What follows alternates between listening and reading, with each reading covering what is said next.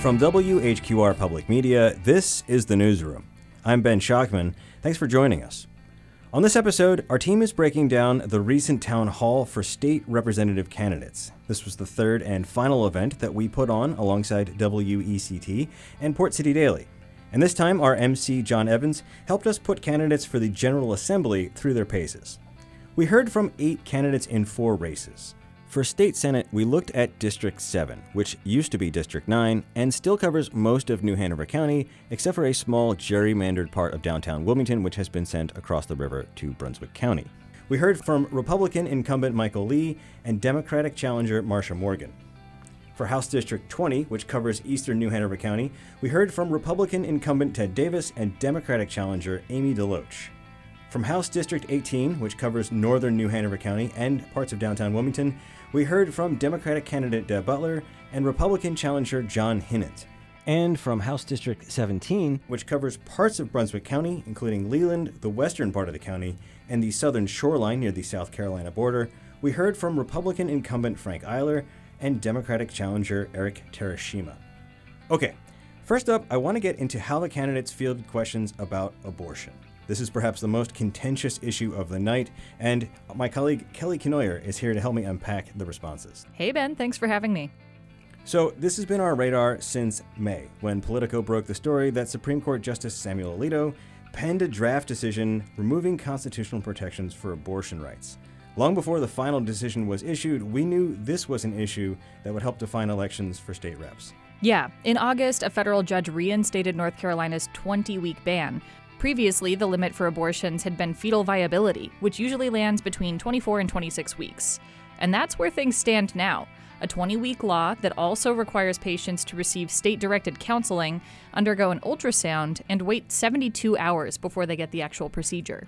So our MC John Evans asked every candidate the same question. If elected or re-elected, would they change the law to be more or less restrictive? First up was John Hinnant. That's the Republican challenger for House District 18. Law was passed in 1973 by a General Assembly that was controlled by the Democrat Party with a Republican governor. It was passed in a bipartisan manner.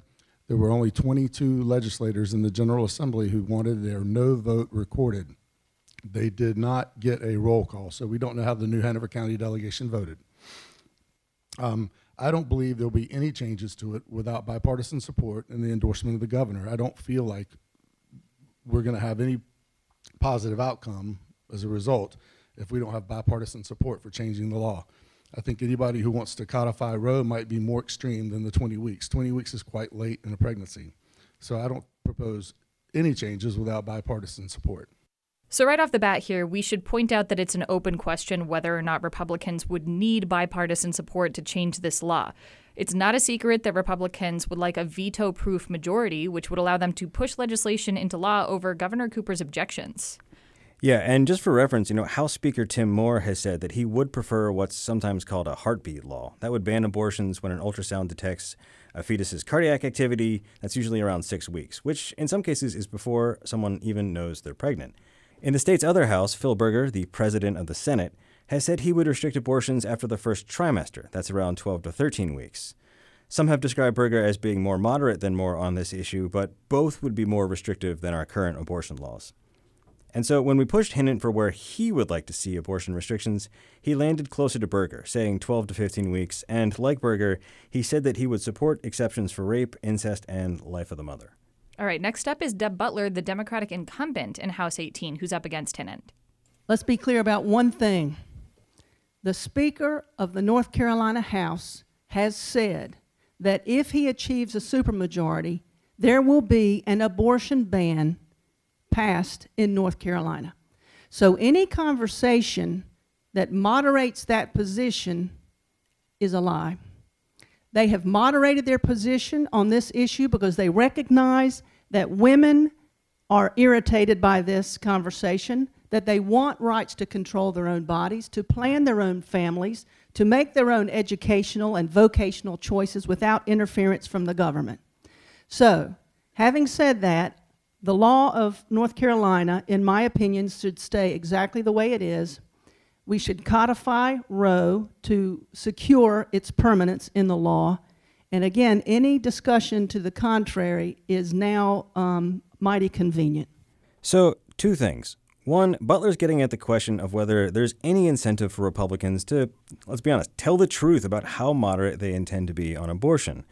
And I think that's an unresolvable question because right now we just have to take politicians at their words that what they say they will do when they get to Raleigh. But some of the questions we had as follow-ups would be, if you really think you are going to be a moderate, how would you defend that against maybe more conservative factions of the Republican Party? And we'll get to that later in the show.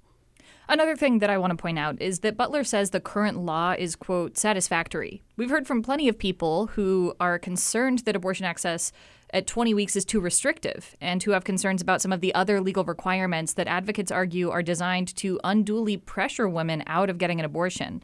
So, for example, North Carolina law requires a patient to receive state-directed counseling that includes information designed to discourage the patient from having an abortion. And then they're supposed to wait 72 hours before the procedure is provided. If you live out of town, if it's a long drive, that can be a pretty onerous and expensive prospect for you. She didn't talk about any of those other restrictions, which makes it more expensive and difficult for people to receive those abortions. That's a big contrast to our next candidate, Marsha Morgan, who's the Democratic challenger for state Senate. She said she'd make the law less restrictive.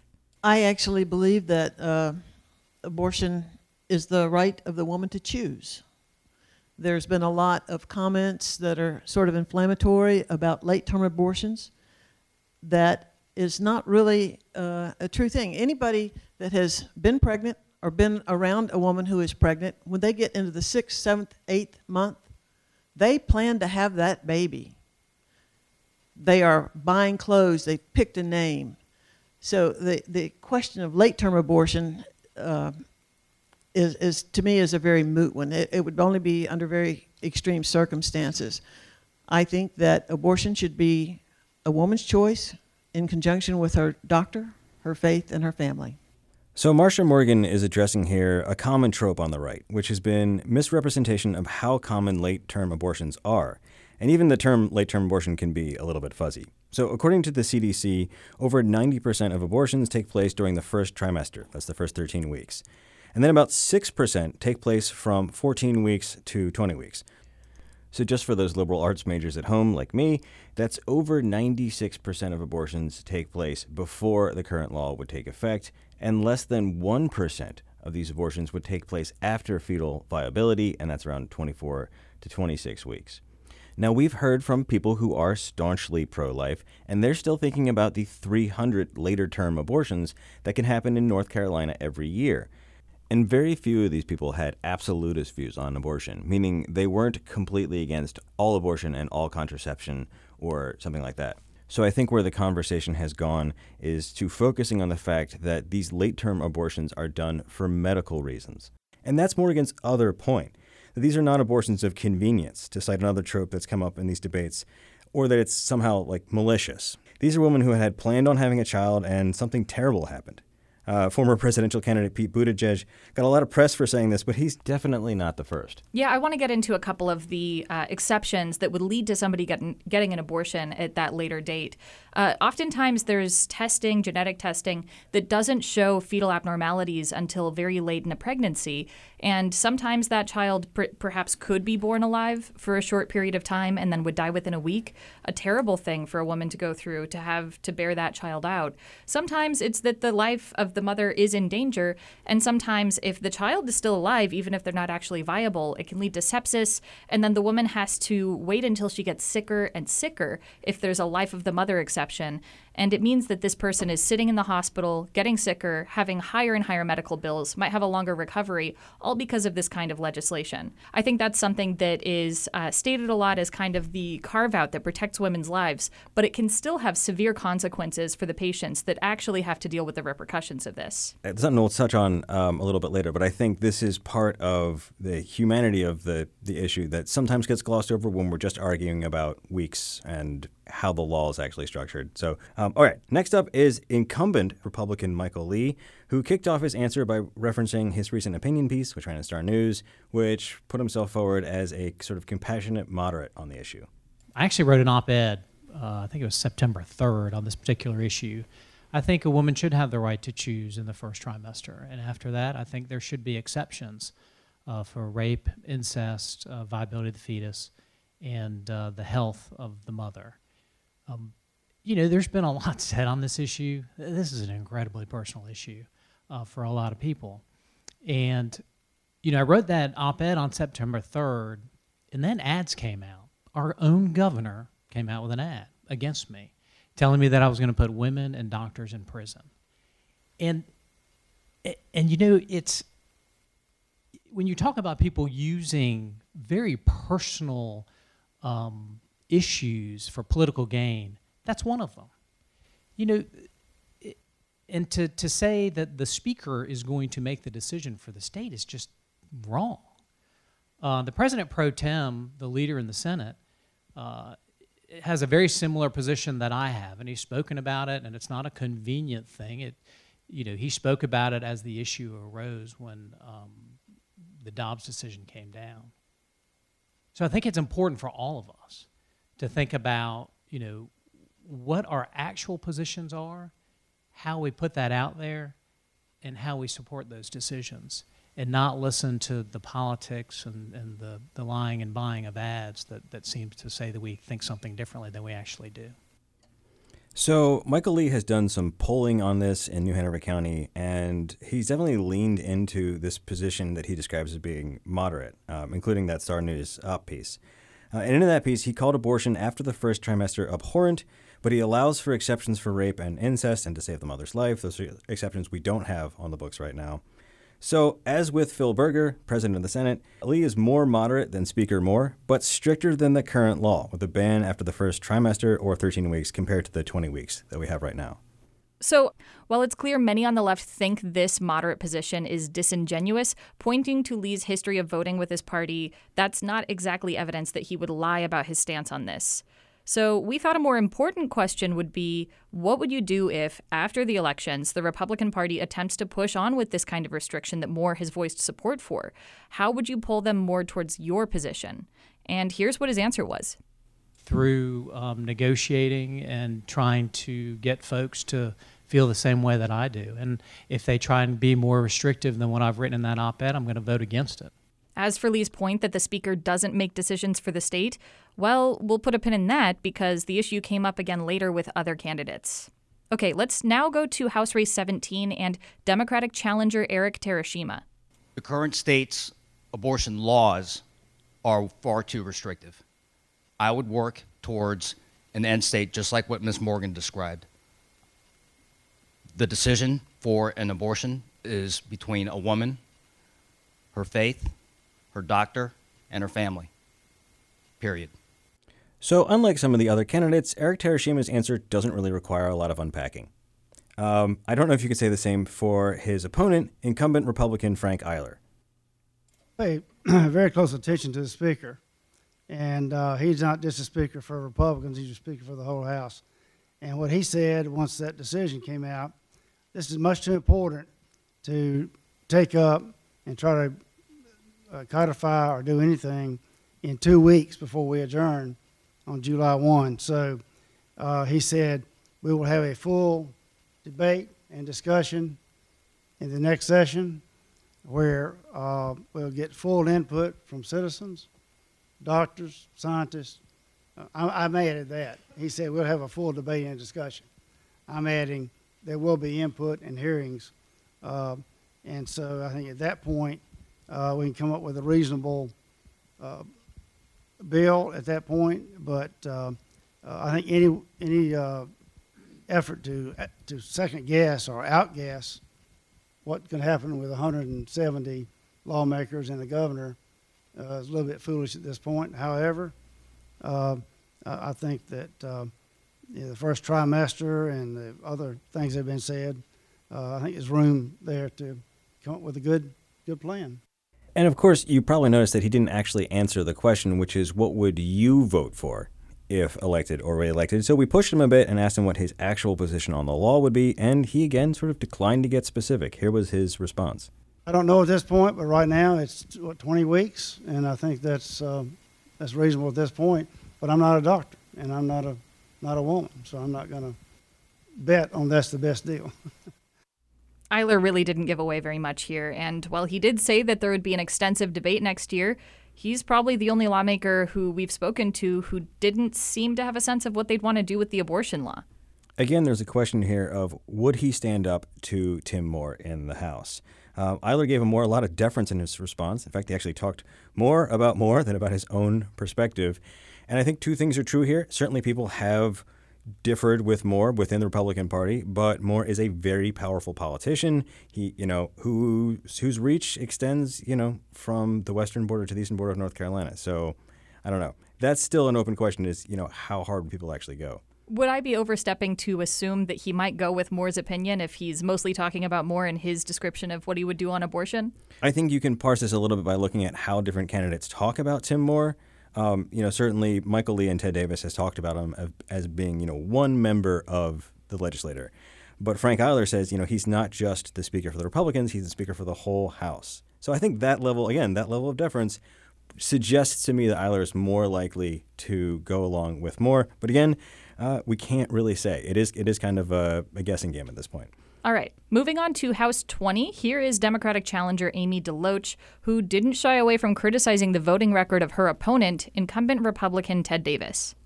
Well, I do believe that an abortion is the sole right of a woman to make.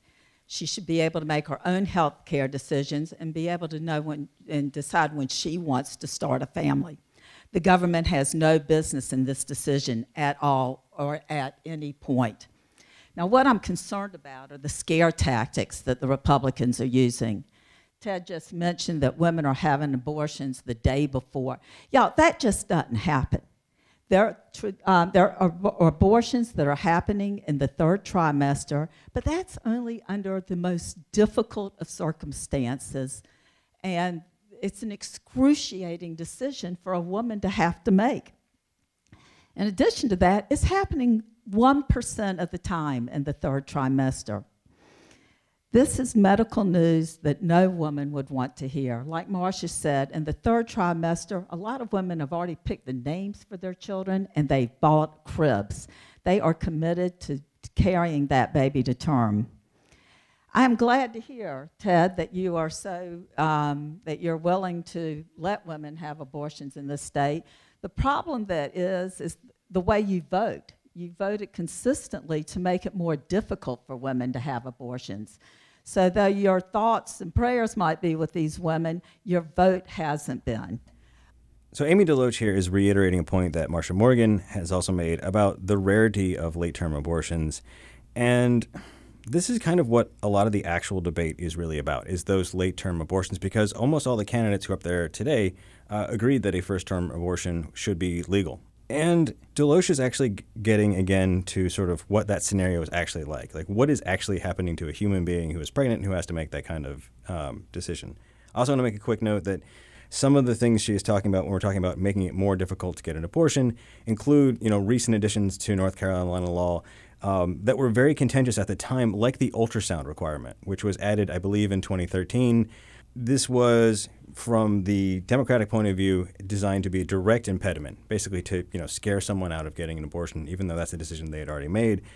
This law has been litigated back and forth in the courts for years, and this is part of what got struck down in 2019 by a federal judge and then reversed this August by the same federal judge. I will say, I think that this is a strategy that a lot of the Democratic candidates are moving forward with, not just in this debate, but in the advertisements that they put up against their opponents. Democrats are trying to make their Republican opponents seem more extreme on abortion, whether they've got a record that shows that or not. But in the case of Ted Davis, it's kind of interesting because he has a record of being a little bit more strongly opposed to abortion, but that's not exactly what he said in this debate, which we'll hear in this next clip. Abortion is a very emotional, personal decision. There are people on the far left that want to be able to have an abortion up until the day the child is born. There are people on the far right that don't want an abortion to be allowed at all. I'm an attorney, former prosecutor. I believe in the letter of the law. I support what the law is right now in North Carolina, and that is that a woman can have access to an abortion up to the first 20 weeks of pregnancy. Then after that, in order to have an abortion, I believe in reasonable restrictions. And those reasonable restrictions are incest, rape, viability of the fetus, or the health of the mother. So much has been said about the fact, as Ms. Butler alluded to, that, well, the Speaker has said that we're going to do this and we're going to do that. Well, ladies and gentlemen, the Speaker is one of 120 members of the House.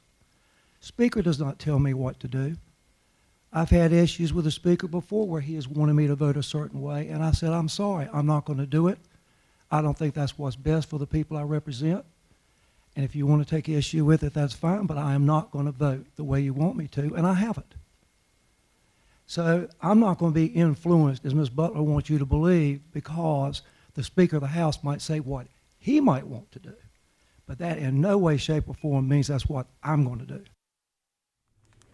So I can say, Davis says he'd fight against the Speaker, and he has bucked the conservative establishment in North Carolina in the past.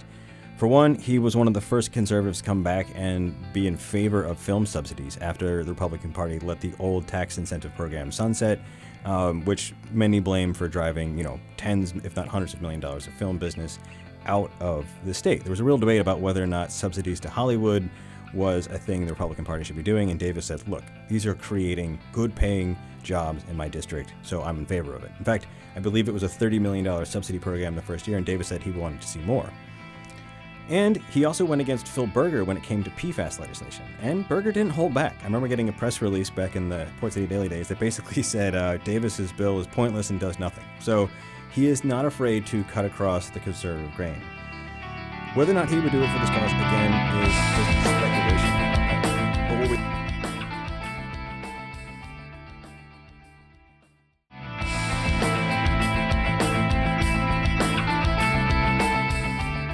Welcome back to the Newsroom. I'm Ben Schachman, here with my colleague Kelly Kenoyer, and we're unpacking our recent town hall for candidates for state office from around the Cape Fear region. We put questions from our newsroom and the audience to all 8 candidates for these 4 races, and one of the tougher ones was gun control. So this was a tough question, particularly because of the timing. There was a mass shooting in Raleigh less than a week before this forum came to Wilmington. So asking the state legislature about gun control, kind of a contentious issue. Some of them did say that they would want to ban certain guns, particularly assault rifles, especially the 2 veterans who are running, Eric Terashima and Marsha Morgan.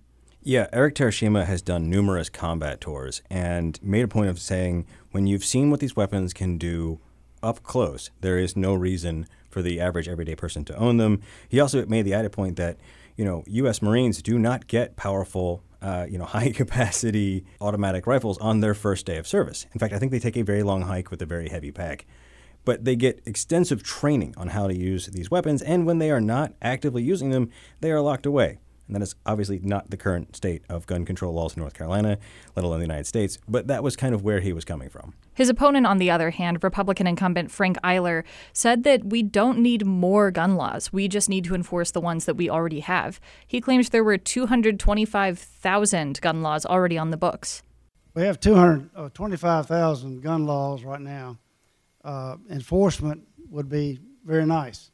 So, to be fair, it does sound like Eiler said 225,000 gun laws, but he's probably referring to the 20 to 25,000 gun laws that have been an NRA talking point for as long as I can remember. In fact, the NRA usually refers to there being 20,000 gun laws. And for what it's worth, that's plausible. There are 19,500 municipalities in the United States and over 3,000 counties. So if every one of them had just one gun law, that would give you the number the NRA often cites. But again, that would be nationwide, not for North Carolina. And of course, enforcing the laws in the books would help cut down on gun violence. Things like going after ghost guns or gun trafficking or unregistered gun owners would all be ways law enforcement could help keep dangerous weapons out of the hands of dangerous people. But the media has made a point of noting all of the times that mass shootings have been committed with legally owned guns. And so, while, yes, you could certainly arrest someone afterwards and take their gun away, and there are actually provisions in almost every county I've visited where sheriff's offices can take away guns when there's domestic violence issues or protective orders, those are all reactionary moves. So, again, I think it's fair to say that's part of the puzzle, but not the whole issue. Other Democrats also had further things that they were concerned about. Marcia Morgan, for example, mentioned waiting periods. That's something that often helps people who are maybe considering a violent act. If they have to wait 72 hours, they're not as likely to do it after the fact. All of the candidates pretty much mentioned mental health as something that's a major important element of preventing gun violence, which is an interesting point. I think that's particularly true for cases like suicide, which are the most common gun-related deaths, and not the ones that are as politically motivating as, mass shootings. But it's less clear that there's a direct tie between the mental health of a shooter in a mass shooting and them actually committing that shooting. That's less of a clear tie, unless you're talking about discontentment, something like that could be resolved with normal counseling. Yeah, I think part of the problem here is that people's intuitions about gun violence aren't great, and they try to extrapolate the entirety of the problem out of individual high-profile events. Now, I would take almost any path that gets us to increased funding for mental health help. That would be great. But again, we've just seen so many shootings with legal guns and people who were not, in the care of a psychiatrist or a mental health professional. I will say mental health has been the thing that a lot of people point to after a mass shooting, but that doesn't necessarily mean they follow through and fund those services to a higher degree. We haven't seen mental health funding in significantly higher rates because of these shootings necessarily. We haven't seen new legislation covering mental health other than, I think there was a bill last year that basically just covered some administrative shifts in the North Carolina Department of Health and Human Services. And actually the state's money that it's been putting into that department has decreased over the past few years. It's gone down by tens of millions of dollars. So I'm not sure that we're seeing these politicians putting their money where their mouth is. Yeah, and we'll have links to some of that funding information you cited on the page. We actually heard some interesting points out of Republicans about the lack of value in increasing gun control given how close we are to South Carolina. Hinnant actually made the point that even if we did enforce stricter gun laws, folks in Wilmington could just drive down to Myrtle Beach, pick up whatever they want to buy, and drive back here. He also pointed out that mass shootings are by no stretch of the imagination the most common. It was truly suicide and then followed by that interpersonal gun violence. So he pointed to primarily mental health services. Butler, on the other hand, who's his opposition and the incumbent in that seat, she had a lot of specific policies that she actually pointed to, the most of any of the politicians who answered this question. She talked about an assault weapons ban. She mentioned universal background checks, bans on people with mental illnesses being able to purchase guns, and bans for people who have a history of domestic violence or have a domestic violence protection order against them from ever being able to own a gun. So she had very clear policy outlines that she wanted to point out. Those were stronger policies, more clearly dictated policies than any of the other candidates brought up. Some of the policy suggestions that Butler made would actually address handgun violence. And for me, watching the gun control debate, handguns have been kind of the elephant in the room. Now, there's been a lot of attention to the AR-15 as kind of the stand-in for modular semi-automatic rifles, and with good reason. With a high-capacity magazine, a weapon like that can allow one person to kill and injure a lot of people in a short period of time. And it's been used in a lot of mass shootings. That much injury and death all at once in a short period of time shocks the conscience, and it politically motivates people. But weapons like the AR-15 aren't responsible for most of the gun violence. In fact, if you look at gun violence in Wilmington, that's almost exclusively handguns we're talking about. And this is probably an issue we're going to have to save for another podcast, but I will say, as a reporter, the conspicuous omission of handguns in the gun control debate strikes me every time. Okay, now shifting gears to an issue that the right and left have approached differently, but certainly everyone is feeling right now, is inflation. Yeah, we had John Evans ask all of the candidates the same question for this as well. And it was basically, how will your policies help families deal with inflation, and is minimum wage one of the options, raising the minimum wage, one of the options you would consider? We got into this partially because we know that inflation is, at least on the Republican side at the national level, largely being blamed on the federal government. And we definitely saw that that was the case with the local candidates as well. So let's just start by getting into it. We will start with Ted Davis. He basically said that there are a couple things that the legislature has already done. He pointed to his record. He said they capped the income tax, they capped the gas tax, and they capped the sales tax. And he mentioned that there's a $1 billion reserve that they set up in the budget that they'll be able to rely on to help people if there's a recession. So that was his answer. His opponent, DeLoach, tried to put the blame for this rising inflation not on the National Democrats, but on causes like the war in Ukraine and supply chain issues, as well as price gouging by corporations. So she put some of the blame on greedy corporations. She suggested, as far as solutions go, providing free breakfast and lunch for school children, temporarily suspending the gas tax, and incentivizing developers to build more affordable housing. Yeah, and just real quick, we did push her on suspending the gas tax because while that would ease the burden at the pump a little bit, it's not the major driver of gasoline costs, and it's also a major driver of the North Carolina Department of Transportation's budget. And one of the other issues, as we'll get into, is the failing state of some of our infrastructure, including the Cape Fear Memorial Bridge. So I feel like cutting the gas tax might sit poorly with some people. Let's talk about the state Senate race here. Let's start with Marcia Morgan, who's the Democratic challenger.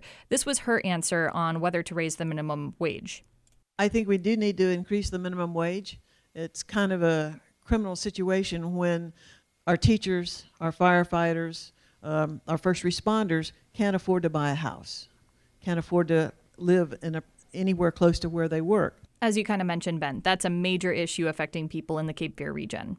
Yeah, and of course, North Carolina minimum wage is set at the same level as federal minimum wage. It hasn't, like other states, sort of increased that. And there is definitely an acute pressure here in southeastern North Carolina because we are a very desirable place to live, which drives up the cost of living and to a lesser extent the cost of goods and services. But definitely housing is the critical issue here. There are a lot of people who work at the service industry who are being paid $10, $12 an hour that would benefit from seeing a higher minimum wage.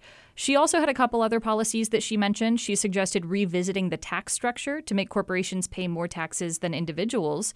And she said the rich are getting richer and the poor are getting poorer. As for her opponent, Michael Lee, he said we should keep doing what we're doing. He pointed to the zero tax bracket for a family of four making poverty wages. I believe it's around $25,000 a year. And tax cuts for the median family. He said 37% lower taxes for the median income family in North Carolina. He also said that he's helping state staff workers or government workers have higher wages. So non-certified staff are getting $15 an hour in schools around the state now. And he put the blame squarely on the federal government for all of this inflation, pointing to high spending that came after the pandemic. Yeah, and look, there's certainly been a lot of accusations against current President Joe Biden. They've said this is Biden's recession or Biden's inflation. And I feel like from everything I read, I'm not an economist, but it is much, much more complicated than that. Certainly the pandemic, which generated a lot of people at home ordering a lot of stuff, especially once they started getting stipend money from the federal government and unemployment benefits that in some cases exceeded what they were making prior to the pandemic. So you have a lot of money put into the economy. A lot of people have free time to buy stuff that totally turned the supply and demand structures upside down.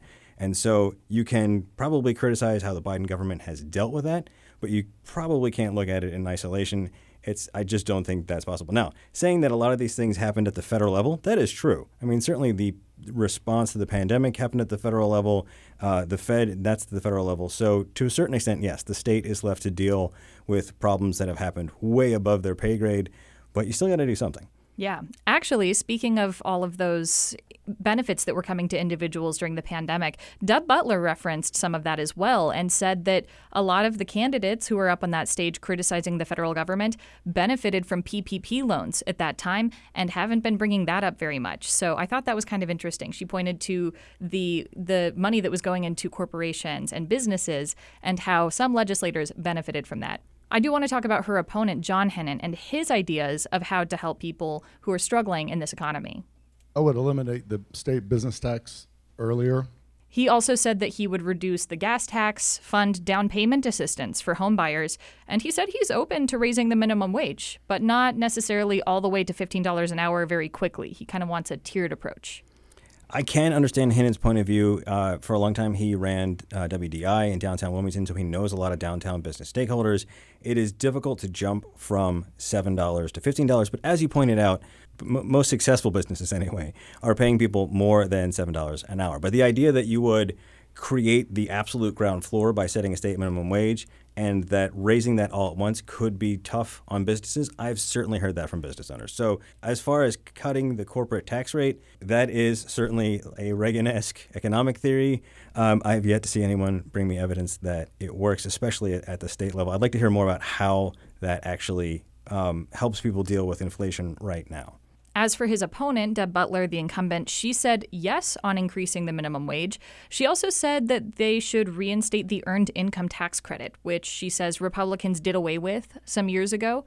And she also suggested, as far as taxes go, raising the standard deduction. So that would put more money back in people's pockets come tax season.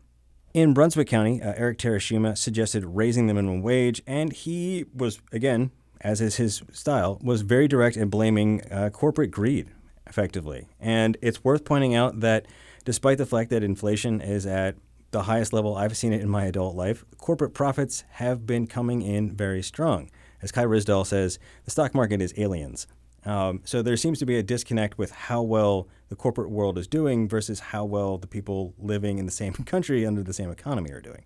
This is something we heard from a couple different Democratic candidates. They pointed to all of these significant profits, price gouging, as Amy DeLoach pointed out, coming from corporations as part of the cause of the inflation and a reason to tax those corporations who are winning those enormous profits. As for his opponent, Frank Eiler, he said that he blames the federal government for printing money. That's a quote. And he said that to help folks who are struggling in this economy, especially people who are very low income, he wants to get rid of the 2% grocery tax. That was something he mentioned in his opening statement, and he pointed it out again. As for the minimum wage, he said that would just get passed along to the consumer, so it's not worth doing. And again, to be fair, we are asking candidates about how they would deal with an issue that involves geopolitical economic structures that are way outside their wheelhouse. And, for example, Eiler talking about reducing the 2% grocery tax would not completely erase 10, 11, 12% inflation increases at the grocery store. So we're not asking them to cover the whole nut of what has been caused by, major financial moves, but we're just trying to see how they would do their part to help ameliorate some of that damage. I will say there are specific things that are worse here in the Cape Fear region than in other parts of the country. The inflation in rental costs and home prices is driven by significant demand in this area. And that was something that was really only addressed by a couple of the candidates, notably by John Hinnant, who talked about having down payment assistance for people who are trying to buy in this area, and also Amy DeLoach talking about trying to incentivize developers to build more affordable housing. Otherwise, that element of the inflation wasn't really touched on by the candidates, even though that's the main element that's being discussed here locally. Yeah, and just a quick note on that. Eric Terashima did say that he would be in support of some major moves to help curb these rent increases. That would violate state law, so we asked him about that, and he said that's the whole point of writing new laws. So Rent control. Rent control. I don't know how much traction that would get in Raleigh, but that was something that he put on the table. All right. All right, well, that seems like a good place for a break. Kelly Knoyer, thank you as always. Thanks for having me. And when we come back, we'll have our colleague Rachel Keith, and we're going to talk about some of the questions we asked individual candidates. You're listening to The Newsroom. Stay with us.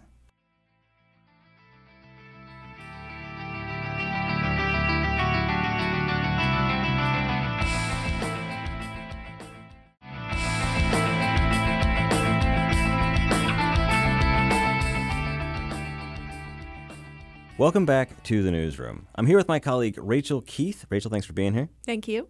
And we're digging into a couple of questions we had for current state Senator Michael Lee. And this is not to pick on Senator Lee, but these are two important issues, namely Leandro funding and allegations of indoctrination in the schools. And we've discussed throughout this episode the power structure in the General Assembly. There's been a lot of commentary and back and forth about how powerful House Speaker Tim Moore and Senate President Phil Berger are. Some people have referred to them as being, one of 120 representatives or one of 50 senators, and other people acknowledge that they have a bit more power than that. Another part of this power structure is committees. And as Rachel, as you know well because you've reported on this, Michael Lee sits on two important committees. Yes, he's actually the chair of the Senate Appropriations Committee on Education, and he's also the chair of higher education. So he does control a lot of issues dealing with higher ed and education and funding, too. And one of those issues is what is now referred to by the shorthand of Leandro. So I want to play, the question was, would you sign on to releasing the full Leandro funding? And then we can unpack what this all means. So here is State Senator Michael Lee. As far as Leandro funding, as you all know, that was a lawsuit brought by 5 low-wealth counties in 1994, and the Leandro lawsuit's been going on ever since. And so you've got a lawsuit between the General Assembly and the governor, and you've got a plan that was promulgated by the courts that essentially set forth a plan for education pre-pandemic that is, in my opinion, outdated. There are a lot of things in Leandro that have been enacted in our legislature. As far as Leandro, I do think that there's some other things that we need to be looking at. Okay, but short answer version of this, there's hundreds of millions of dollars on the table that aren't going to public schools. Would you support providing that? I do every single year. We increased it by $2.5 billion in this last cycle. I do think that there's some value in the plan that was developed by the consulting group out of California, and that we've implemented some of those, we've expanded some of those, but I don't think that we need to take the report wholesale, especially since it's a pre-pandemic document that really is out of touch with where we are right now and the learning loss we've experienced over the last couple of years. Okay, so that was our back and forth with Senator Lee. Rachel, help us unpack this Leandro issue. What's going on here? It's quite complicated. Again, he gave a pretty good summation of what happened. And again, this case has been going on since the mid-90s. And right now, it's just in limbo. I mean, Judge Lee, not related, said that he wanted the legislature to release $1.7 billion this year. And they are fighting that. They do not want to do that. And the state Supreme Court is a toss-up this midterm, so we don't know if they will be more favorable to releasing the funding and making the legislature pay for it, or will it swing the other way and they're more deferential to the legislature and what they want to do. But the incoming, let's call it the incoming class of representatives and state senators is going to have a huge say in how this gets played out. Yes. And you should correct me because I said hundreds of millions, but really the stakes here are order of magnitude higher. We're talking about billions of dollars for education. Yeah, the overall total of this entire plan is over $5 billion. Okay, and this is tied up with something that you've reported on, and we'll have links to that on the page, called Pepsi. Yes, for people that don't know, the Professional Educator Preparation and Standards Commission. And I brought in the chair of that committee, and he's actually the dean of the UNCW's Watson College of Education, Van Dempsey. And he said it's a lot riding on this new licensure plan for teaching, and the licensure is tied up in salaries. So, for example, right now, the starting base salary for North Carolina teachers is around $37,000. That rises based on experience to about $54,000. But under the new draft model, the Pepsi model, education degrees would start at $45,000, and then educators who ultimately reach this expert teacher license could reach almost $72,000, for example. So it's basically saying that the legislature should increase teacher salaries significantly, and if this gets adopted in November or December, then the legislature is going to have to fund it. So there's a lot riding on what comes out of this Pepsi committee and what they recommend to the General Assembly and what they recommend to fund. So yeah, again, a lot of moving parts, and we'll have some links to that on the page. The other issue we asked Senator Lee about is indoctrination, and you wrote a long-form piece that's nominated for an award. Yes. Congratulations. Thank you. Over the summer about indoctrination in schools, and this is Lieutenant Governor Mark Robinson's basically inquest into that. So I want to play our question for Michael Lee. We asked him basically, since he stood behind Robinson, literally, how he feels about it. Well, there was a lot of emails and other evidence that came through that process, and that led us to see a lot of things that were going on within our state, and actually led to the Parents' Bill of Rights that myself, Senator Berger, and Senator Ballard actually put forward. That was some of it, but we took what we learned from that, and we also reached out to superintendents and teachers, principals, to really find out some additional information. And we use that to really come up with the Parents' Bill of Rights, even though a lot of things we originally thought the statute already covered. It didn't. Parents weren't able to get information. Parents weren't disclosed, especially with young children, at certain types of surveys their children were taking. And so that really was kind of the kicking off point of what we used and worked on to really come up with some of that policy. Maybe a bit more to the point. Do you believe teachers are indoctrinating students in liberal ideologies in public schools? I do think that happens in some public schools, yes. I'm not saying that every public school does it. I'm not saying that every teacher does it. I do think that most teachers don't do it. But I have seen very specific evidence that came through to the General Assembly that had things in it that most people wouldn't want to see. And so that's why we thought that with the Parents' Bill of Rights, that if parents had the opportunity to request some of that information. And so that's why I thought the Parents' Bill of Rights was so important to be able to get that particular information so people could choose for themselves on what they thought about the information being taught. Just really quickly, would you say when indoctrination does happen, is that systemic or are these isolated incidents?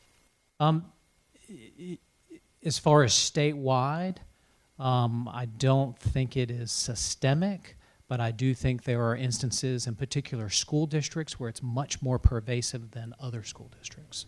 So what Michael Lee's saying sounds a little bit more nuanced and a little less hair on fire than some of the things we've heard from the right about indoctrination in schools, especially when you line it up with some of the things Lieutenant Governor Mark Robinson has said. Yeah, I mean, this report, it came out in August of 2021, and it's a pretty comprehensive trying to say that teachers and staff are indoctrinating kids in liberal ideologies. And I did a report on that and asked local stakeholders what they thought about it to see if they're also seeing this. Yeah, and I think this lines up with some of the conversations we've had about things that are going on in our own school districts here in Brunswick County, New Hanover County, Pender County. There have certainly been reports of teachers who, for example, as Pete Wildeboer pointed out, were teaching about the 1898 massacre and coup d'etat in an inaccurate way, saying that basically Republicans were the bad guys when it was actually white supremacist Democrats, former Confederates. So what we haven't seen is anyone bringing us forward anything that's happening at the curriculum level, at what we call the systemic level, where there's a master plan in place here to indoctrinate kids into some kind of liberal ideology. Right. So the response to this, right, has been both at the state and the local level an increased push, and you've seen this on campaign signs, for what's called parents' rights. Tell me a little bit about that. Yeah, I mean, we're seeing this operate at our local level. I mean, at the July board meeting, the board decided that parents will have to opt in for sex education for 5th through 8th graders, but they're maintaining that high schoolers would have to opt out.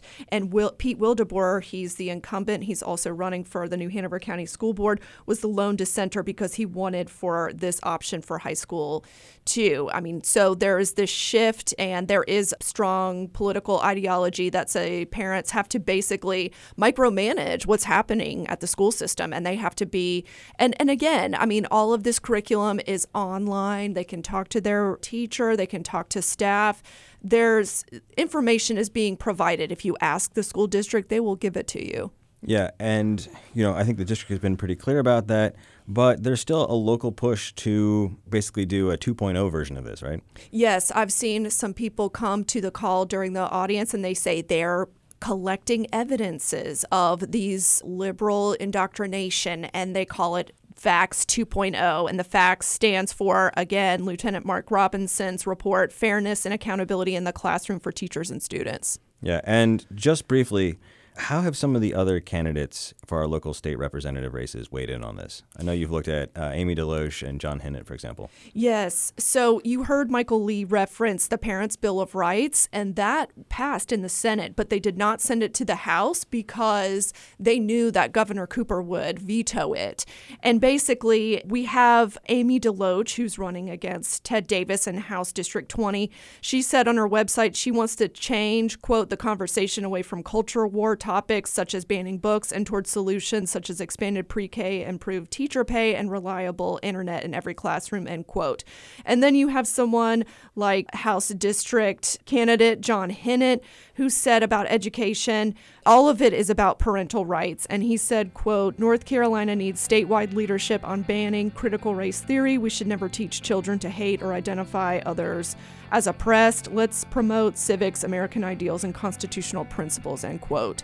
So this Parents' Bill of Rights that Michael Lee said that he supported, someone like Amy DeLoach, if she got voted into office, she would probably vote against it. If you have someone like John Hinnant, he would probably support that. Yeah, so definitely an issue that we'll have to continue to follow after the election. Yes. All right, well, Rachel Keith, thank you so much for being here. Thank you. All right, well, that's all the time we have for this episode of The Newsroom. Thanks to my colleagues Rachel Keith and Kelly Knoyer. Thanks to all the candidates who participated in this and our other town halls. Thanks to our friends and colleagues at Port City Daily and WECT. And thanks to our technical team, Ken Campbell and Jonathan Green.